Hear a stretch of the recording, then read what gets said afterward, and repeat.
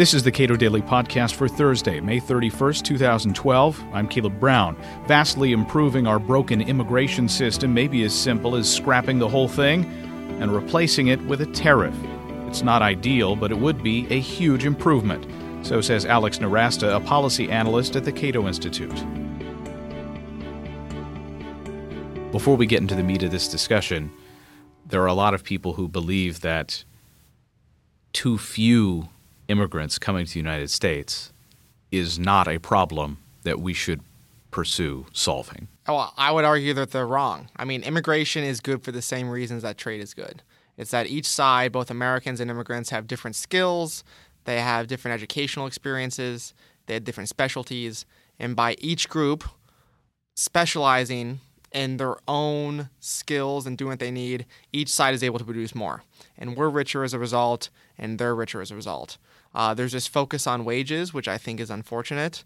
But even when you take a look at that, you see that the wages of Americans go up, the wages of immigrants go up when they come to the United States. And the reason why that is because each side is able to specialize and become more productive as a result. As a means to get to that higher level of legal immigration, you talk about something called an immigration tariff. Now, libertarians in general do not like the idea of tariffs, but you view it as an improvement over the current situation, maybe not ideal. What is it? Well, a tariff is a stepping stone toward a more liberal and open immigration policy. Basically what it is, issuing an unlimited number of work visas and charging a set price per work visa. And immigrants or businesses or families or whomever can pay that price, get that work visa, give it to the immigrant. The money that they pay for the tariff goes to the federal government to subsidize the welfare benefits and public service benefits and everything else. And the immigrant then gets the opportunity to work in the United States legally, above board, to pay taxes. And it also means that the quantity of work visas issued is not limited by the government. It is not set by some artificial standard. It is dependent entirely upon what the market wants with a little bit of a tax on top of it. Now, you made mention of where the proceeds from this tariff would go. I think a lot of economists would disagree with putting the money toward that end. This seems more like a political solution to placate those interest groups who would argue that immigrants are a net drain when it comes to public services. In many cases, that's not true either. Yeah, so in almost all cases, immigrants use fewer public services than Americans. They use fewer public welfare benefits than Americans with similar incomes. They are a net gain for the Treasury, especially for the federal Treasury, because of Social Security, Medicare, and Medicaid.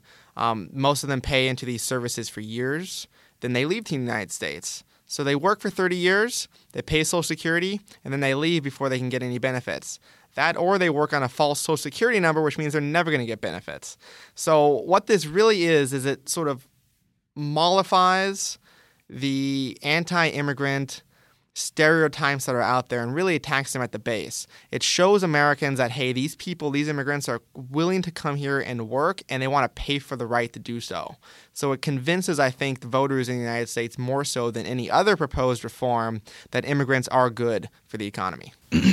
Some other people have suggested a scenario alternative to yours, which would be rather than setting a fixed price for a visa, they would set a number of visas and then auction them, which is a reverse to what you're suggesting. Yeah, so that system sort of takes as granted that the government needs to set a fixed quantity, a quota of work visas, and then just auction them off.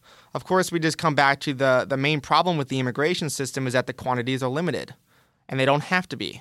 It's a government-created scarcity. So any attempt to auction off something that's numerically limited, especially by a monopoly like the government, is just going to create a fundamental mismatch in the market. You're going to have shortages or surpluses of those items, possibly, or you're just not going to have any more of a rational system. You're just going to have arbitrary rules, arbitrary quotas created, and then you're going to let prices fluctuate when fundamentally you don't have to. Now, our former colleague Dan Griswold talked a lot about the productivity gains that are brought by these high-tech workers, people who have a very high-end skills, and how the people who are bringing lower-end skills, nonetheless necessary skills to the United States might be left behind when we debate immigration reform. How does your proposal deal with this this difference? It just seems like people with fewer skills would not want to pay the freight, as it were. Yeah, so you would see definitely people with different skills willing to pay different amounts, and you could even see tariffs differ based on the amount of skills that the prospective immigrant would have. What you get, though, that's better with the tariff compared to the present system is there is a goalpost that immigrants can reach to actually come into the United States. Now, if you want to come in on an EB-3 low-skilled visa, for which there are 10,000 set aside a year total, if you are a Mexican man, for instance, with a high school diploma, you fit into that, it will take you over 100 and I believe it's over 130 years to get to that point on the list where you're allowed to come in. So it's really not a rational immigration system that we have. What a tariff does is even if it's high, even if it's, say, $30,000 for a low-skilled worker, that allows the community to pool resources to pay for, to say, send one worker from a village. It allows schools, families to save up money. It allows the worker to borrow in the private market. And, $30,000 to a poor immigrant sounds like a lot of money to us, but currently a lot of poor immigrants from Mexico are paying upwards of $10,000 to be smuggled in by boat into the United States.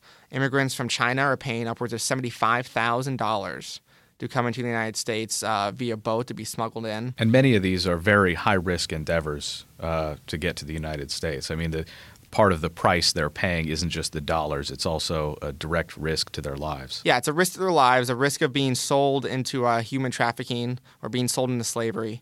It's and when they come here, let's say they make it in and they pay that huge sum of money, they don't even have legal work authorization. So they could get caught and deported by the federal government. So that entire investment could be lost.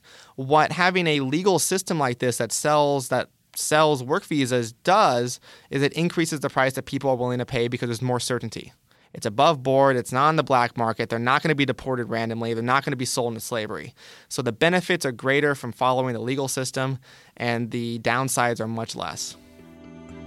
Alex Nowrasteh is a policy analyst at the Cato Institute. You can read more of his work at cato.org.